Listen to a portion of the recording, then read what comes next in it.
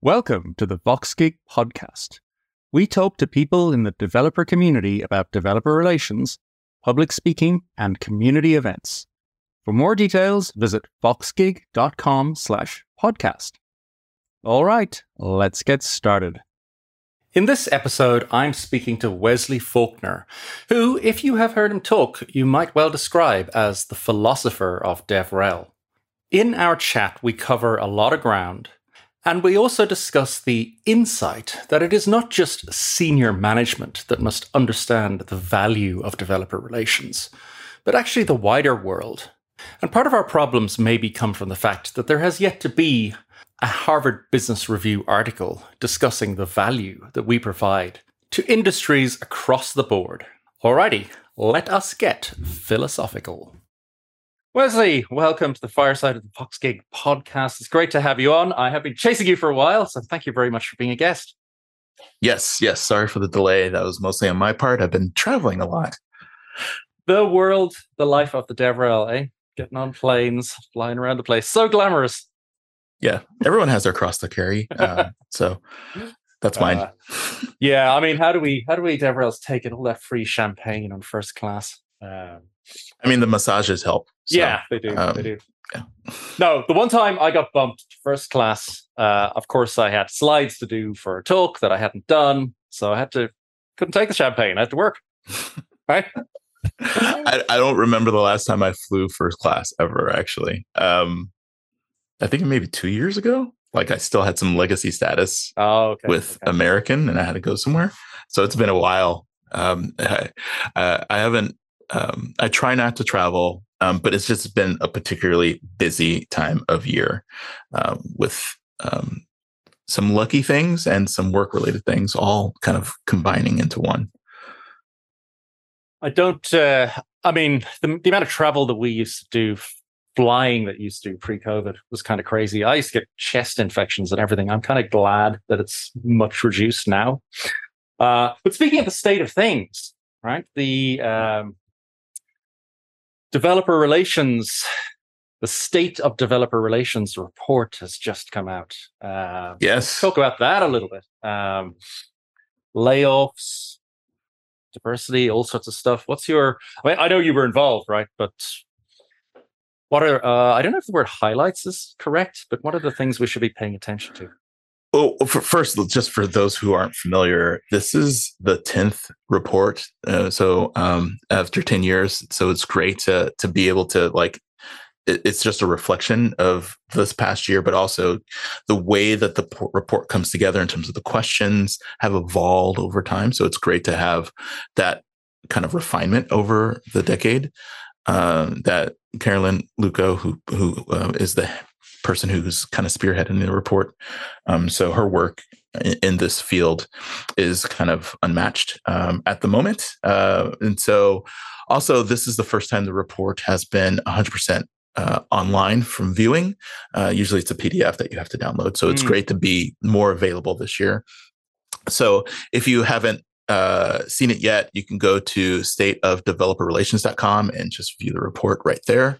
So you don't need to, it's not even email gated or anything like that. So you can just view it. One of the things that caught my eye and made me shed a tear is the rate of people being laid off in just the 1 year period from the previous survey. A mind-blowing 15%. Yeah. Now, when you think about developer relations, it's still a budding industry or profession, a specialization. And 15% when you think about the limited number of people in DevRel, that is a huge, huge chunk of the expertise and the specialization that people are basically doing on a day-to-day basis. And this was done, I would say the current climate now, it's really also really hard to find a job in DevRel.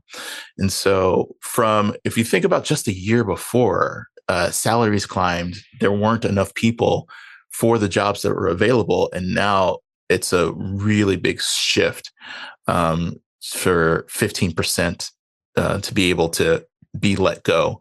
And I think with a lot of things, it might have been what they called the free money phenomenon, where interest rates were so low.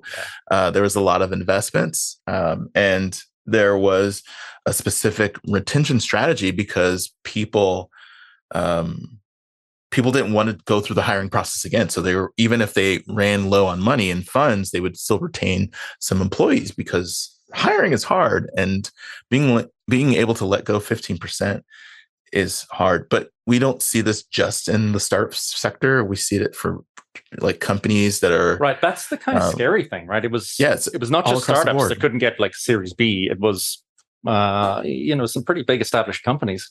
But you got to think the overall trend has to be upwards because software is eating the world, etc.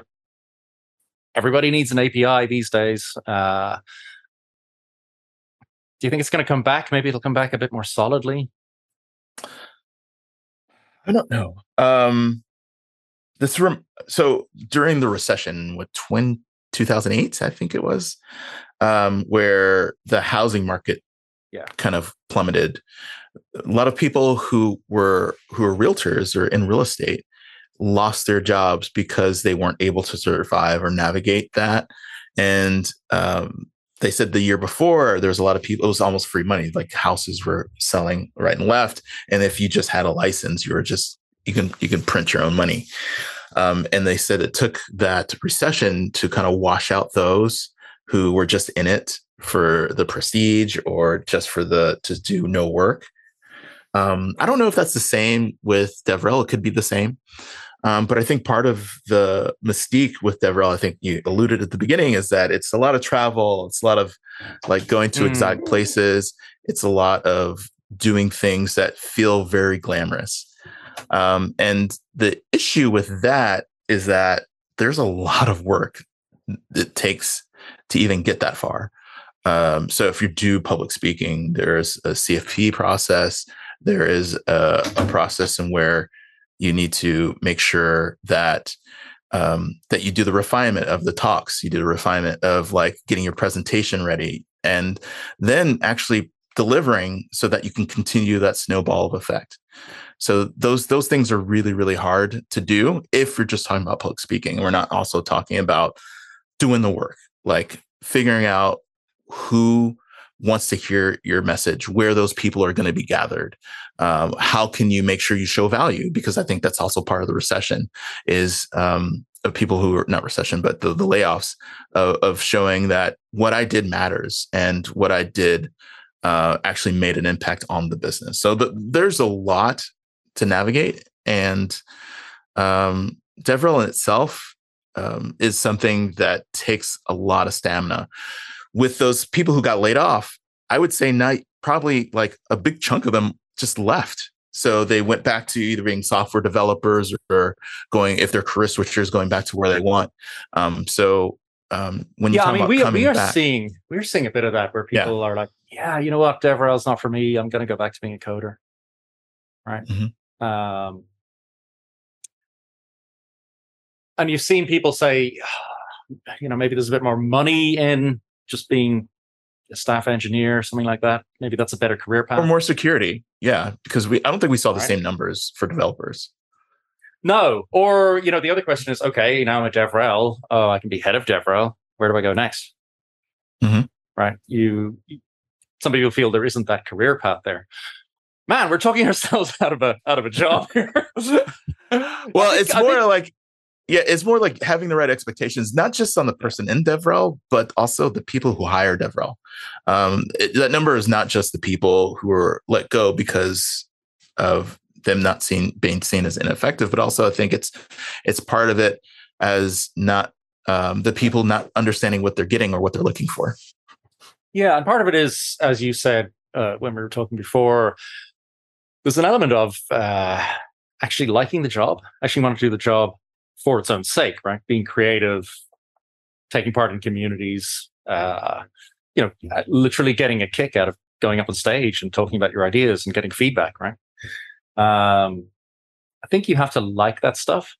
There's a lot of us who ended up in DevRel where, I was a Java coder for 10 years in a back room, tapping the keys, not speaking to anybody. And I like the job, but wow, when I discovered community stuff and conferences and meetups, I like that a whole lot more. I think you do have to choose it, and it has to choose you, right? Yes, I think we talked before we started recording, like how I got on this path, and it's always been I was exposed to something and then I loved it and I wanted to do it more. Then I was exposed to something else and I loved it and I wanted to do it more. I think that was part of my journey is just, so this exists and you can do this. And I like doing those things and just kind of leaning into my skill set and my interests and then finding a job that fits that, which was a big part of it. There's another aspect to this, which is where do you think the layoffs happen? So there's a number of different roles in DevRel, and one of them is this kind of publicly visible role where you are thought leadership, blah, blah, blah, whatever, right? Speaking at conferences. But then you also have DevRel Ops, right? Which is people behind the scenes making stuff happen. Do you have an understanding of like who suffered more in the layoffs? Was it more of the conference speaker types or the ops side of things? I've seen it all the way across, but surprisingly, I think the ops got it more. I think so. I know several different people, not just the ops, but also the strategy side. People who are. I think it was a short-term investment and not the long-term investment for some of these things. And once they were realized, that's when they were let go. It also felt like a domino. So I've seen a lot of like DevRel Ops people let go first. And those are the people who help with stats. Those are the people who help with numbers. Those are the people who actually did some of the justifications. Those are the ones that informed budget. Those are the people who informed like forward-looking strategy. And then once those pillars from behind the scenes were gone, then it made it harder for those who are more front and center to justify their impact and show like their strategy of where to go forward, where they think is going to be some of the weak points. And then they kind of their work was undermined. And then I think it was kind of a domino from the inside out, where people were trimming the fat. Yeah. And then almost like the office space. So what do you do here? And like, well, I get the data. You get the data. So like you pull the data, like aggregate it from sales and customer service and all that. So they have the data and you just bring it together. Yeah. I bring it together and I crunch those numbers. Well, can't we just get an algorithm or to do? And it's just a lack of understanding of how pivotal and crucial these people are that actually power these things. Like you can't do one without the other. It still feels to me, because this stuff is still so new. I know this is like the 10th report, right? But it still feels like we are fighting an uphill battle around people understanding the value of developer relations. And I always feel in my own previous companies that I founded and worked at, developer relations has had such an insanely massive positive financial impact, critical to the success of the company. And I talk to a lot of different people in the industry on this podcast, and that includes founders. Now, not just founders of dev tools companies, right, but founders in general who are using developer relations.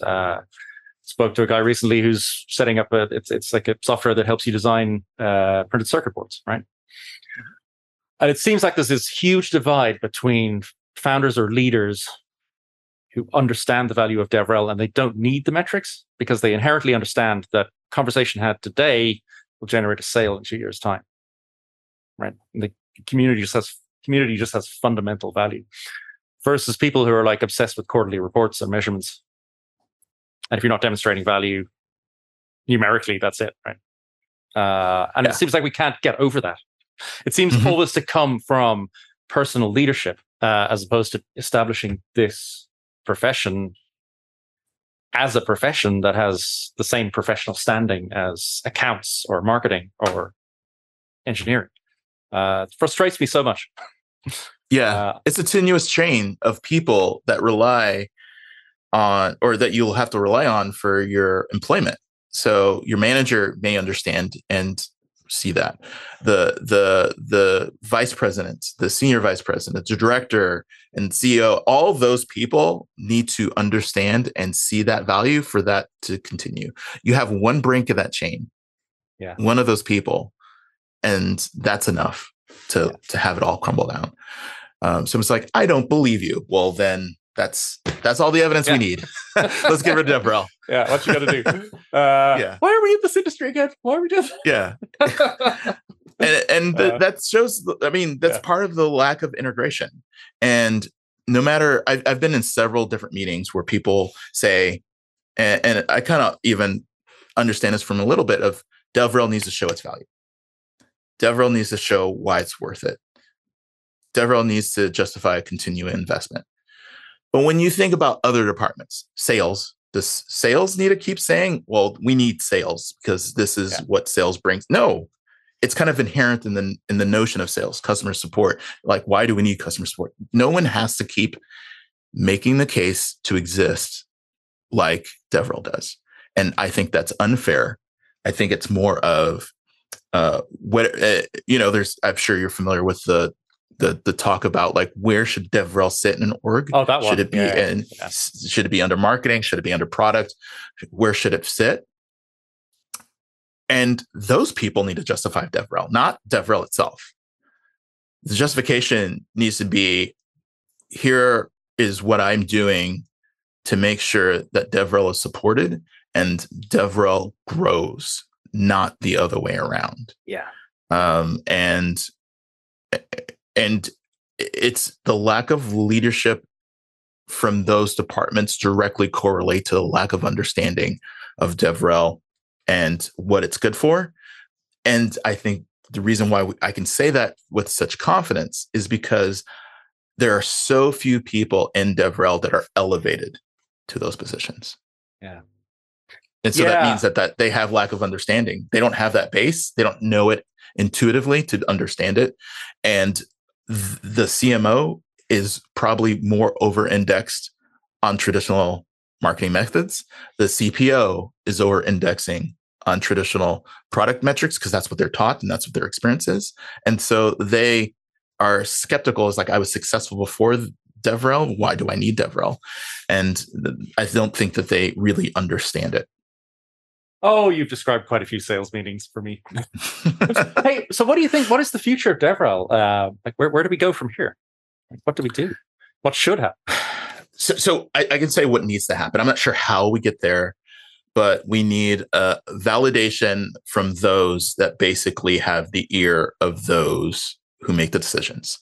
I'm talking about industry publications like Harvard Business Review or Inc. magazine or any of these general industry reports that get tons of eyeballs, where people decide to make where their investments are going to be going forward, whatever the Gartner Magic Quadrant or whatever you have, that people that set business tones. There needs to be an emphasis about DevRel and really doing the work to educate those that need to be educated. Yeah, because we just look like a bunch of nerds having a LAN party or something at the moment, right? Yeah. And the truth is, developers are different. They're just different. They're smart. They're discerning. They are intuitive. They are resourceful. They don't just choose what's put in front of them. They choose what's best for the job, best for their task, and what's best for their workflow. And the workflow is bespoke. Their training is bespoke, because we can talk about how they even got to be a developer. It could be self-trained. It could be boot camp. It could be from a CS degree. It could be a graduate degree. It could be like transitioning from multiple different disciplines and different verticals. We can talk about finance, right? We can talk about tools. We can talk about gaming. Like all of these, like quantum computing, like the areas are large. And this is one of the things where it's just like, you can't just have a generic strategy. You can't just be super high level, but you have to meet them where they are. You have to be extremely in their space and in their communities. Yeah. And we as developers are kind of critical to a lot of sales processes these days, right? Because maybe we're not the person you have to sell to, but we're one of the people who has to say yes to your product. I mean, I know I personally check out the API docs, and if I get the wrong sort of vibe from a vendor, yeah, I'm kind of skeptical. Maybe we use somebody else for this bit of integration. There's the value of DevRel right there, right? Yeah, and also I'm sure as a developer, you've probably seen companies that sound 100% tone deaf. Not only on how they present their product or service, but also how they like iterate and adjust. I mean, like, you're gonna fix that over this. You're gonna roll out this feature and not this feature, or you're actually we've been like 12 iterations since this problem's been reported, and you're not even going to hint of when it's going to be addressed. Like that also, it's hard to measure the negative. And I think that is one of the things that DevRel helps with, is making sure that those negatives are seen. But when that value, that negative value is not seen, I think it makes it hard for people to understand. Like, we're getting roasted on this feature. Be like, no, people love it. Look at our numbers. Yeah. Those numbers are going to go away quickly as soon as there's a competitor, or as soon as our competitor gets DevRel, and then they understand our weak spots and be able to adopt those features. People are using our product, but that's not because they want to. It's because they have to. And as soon as they don't have to, they're going to leave. And not knowing that information could collapse a business. This is not theoretical. This is exactly what happened with Stripe. Right. I integrated so many payment systems before Stripe.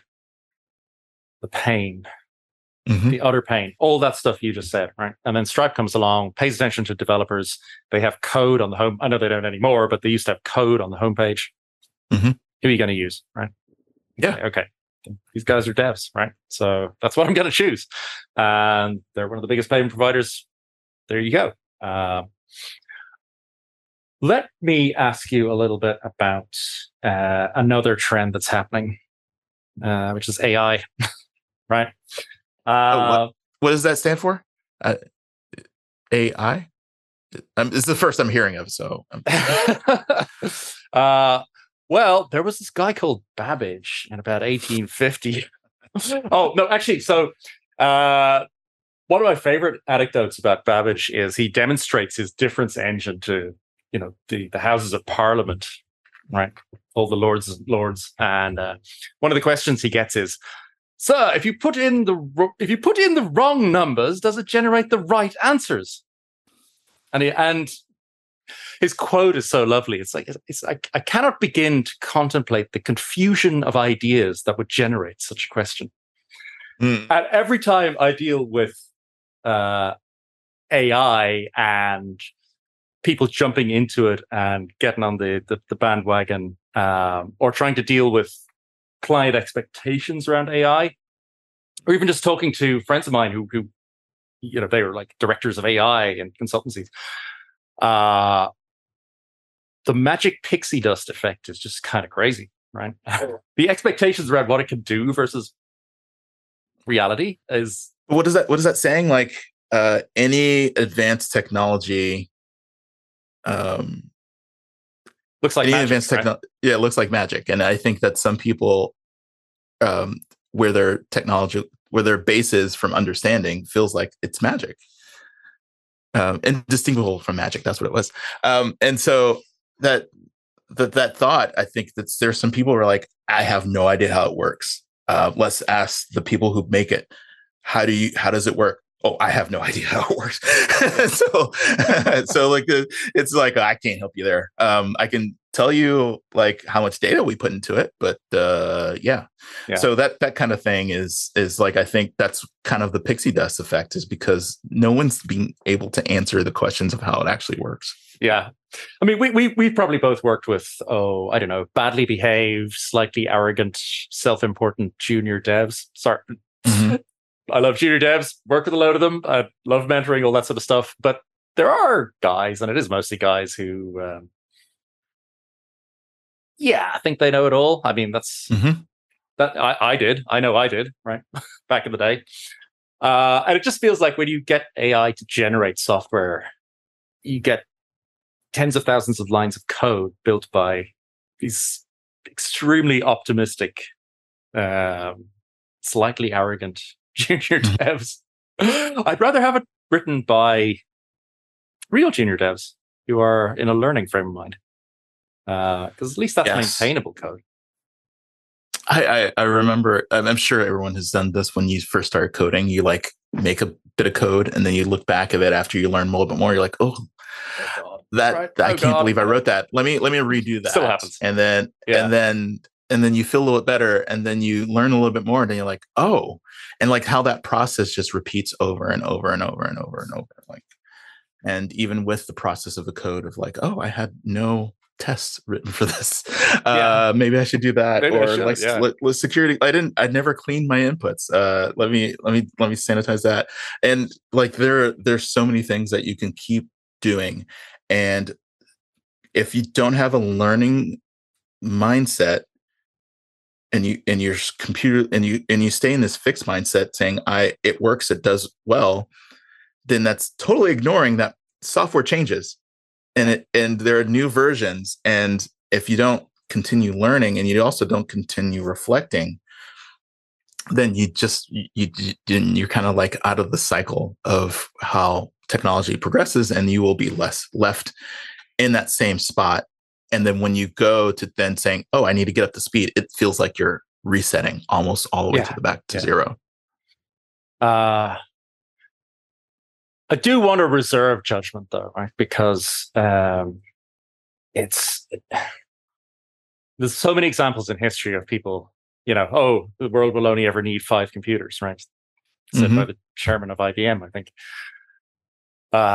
So you kind of got to be careful. Wasn't there famous quote? Somebody asked Churchill or somebody like that what he thought the effects of the Franco-Prussian War were on politics in Europe, and he said, "Well, it's too soon to tell." Right? we just don't know.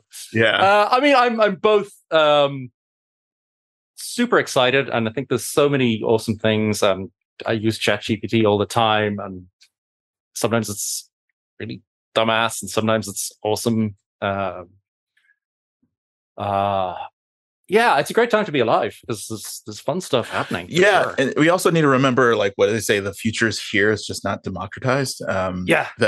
So if you're listening to this podcast, if you are in this, realize that you are probably a few years ahead of your colleagues or your family or your adjacent people in your life, just for even being aware about how this stuff is being implemented.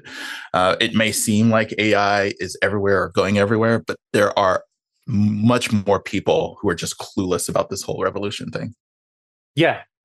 So one to watch for sure. I don't think you should be afraid. Even as a DevRel, you shouldn't be afraid, right? Because I think it just magnifies your abilities. I would like to end with asking you about your personal journey and how you ended up doing this job. You said it wasn't a choice, right? Because you said previously you kind of discovered the role. But how do you go from, hey, I can code and people will pay me money, to all the stuff you've done now? I mean, oh my God, your resume is unlistable. Well, I would. Yeah, it's a culmination. So I didn't come out fully formed in this way, and there's a lot of experiences that kind of moved me in that direction. I won't go too far back. I'll go back to like 2010-ish, where I was a product development engineer at AMD, and while working there, we were developing like a software that's going to ship on OEM PCs. It was called AMD Live at the time. It was for home entertainment PCs when TiVo and DVR was really starting to flourish and getting into the mainstream.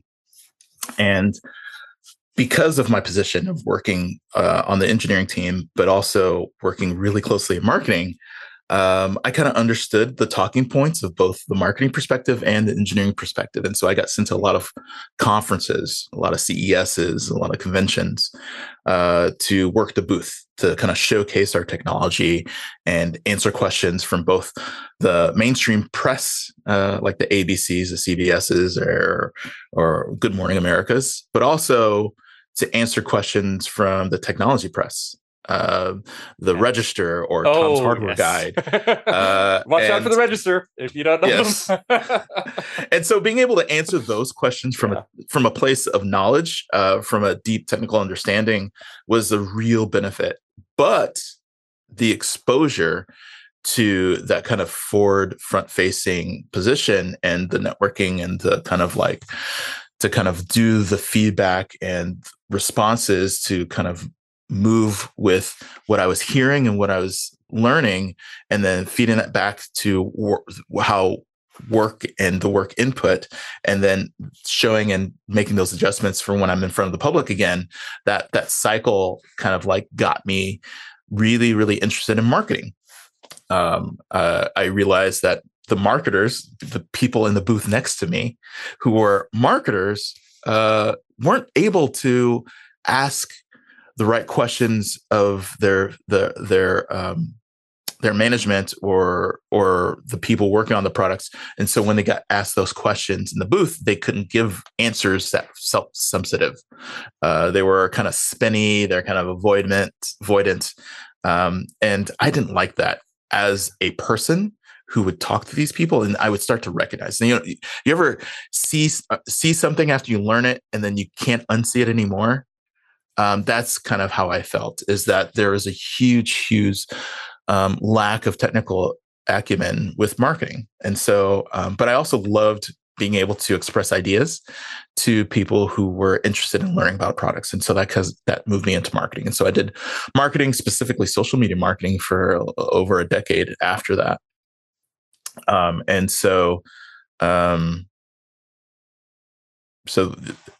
That's kind of like how I got experience on the market analytics, the kind of like how marketing operates, both coming up with strategies and plans, and media buys like earned and deployments and the go-to-market plans and all the kind of the mechanics of marketing. And then in 2018, a friend of mine who was the head of global social media marketing for IBM Systems said, "Hey, I know you have a marketing background, and I also know you have a technical background. We're doing this thing called DevRel. I think you'd be perfect for it." Yeah. And I did not know what DevRel was, but I read the job description. I said, "Oh my gosh, this is perfect. Yeah. This is everything I love. This is the peanut butter. This is the chocolate. Let me go ahead and do that."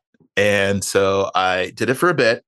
Didn't work out there. I won't go into too much details. And then I kind of worked my way through different companies, doing different various jobs, from a developer advocate to social media manager. And then my role before this, I was head of community over at a database company, but now I am senior community manager at AWS, which kind of touches on a lot of different things of making sure that there's care and feeding of the community, but also making sure that information is disseminated to them so that they can provide the right kind of education to their member base. And that's what I do as a primary job. And if you see me on a stage, if you see me doing podcasts, that's kind of my personal hobby. You mentioned the State of DevRel report. I'm involved in a lot of that, kind of like making sure that we can shape DevRel in a positive direction. And so I'm really invested in that. Yeah, DevRel kind of found you. And there's so many stories like that. There is a new generation where people can see that role and can choose to do it. Mm-hmm. I think our generation, we definitely had to find our way into it. It had to, I don't know, call to us maybe. The equivalent of the person who's in IT because they're sitting next to the computer. Yeah, exactly. It's almost like that. Yeah. Yeah, exactly. Works with computers. One final question. A lot of the DevRel roles involve putting yourself out there and doing a lot of stuff on social media and generating a persona, and horrible term, thought leadership. How necessary is that? I mean, it can be dangerous, right? Because if you kind of overcook it, if you over promote something, you kind of burn your credibility. And people do that, right? Yes. What advice do you have for people starting out? How do you kind of balance the enthusiasm, perhaps, with maybe being safe? Well, I gave a keynote actually at DevRelCon London in September. It was just last month, and the recording is available. So if you're listening to this, I advise you to watch that keynote there. But one of the things that I touched on is that how integrity is the basis of what we do. And if you are out there, doesn't matter what company you're for, whatever company that you're going to go to, if your tune changes dramatically. I was against Web3, but now I work for a Web3 company, and so Web3 is amazing. Or the vice versa, where I work for Web3, but now I work for a traditional database, and that stuff didn't work. That people see that and people notice that, especially where the people who are recognizable when they switch jobs, and they inevitably do, the people that come with them come because they trust them. Yeah. And so they're able to see version A and they're able to see version B, and they can make that direct comparison. So integrity is the cornerstone of what we do, and you need to stand by that. So people on the internet are sleuths. Your work doesn't go away, and it'll all come out. So just do the right thing from the get-go, and don't worry about that. And so it's like, well, I need a job. I know you needed a job. I knew you needed to say the things that you liked about a product or a company, but don't then not say the things that are where it can be improved, where things could get better, where you think things still need to change. And giving well-rounded perceptions of what you're doing and who you're working for and what products they make, I think is needed no matter what you're doing. Rose-colored glasses are something that people who are extreme fans have, but DevRel is making sure that we do better, not just externally, but internally inside of a company. And if you say that everything is roses and is the tops, then there's no room for improvements, and there's no nuance and saying who the product is good for. And going back to what I was saying about developers, they are a particular bunch. And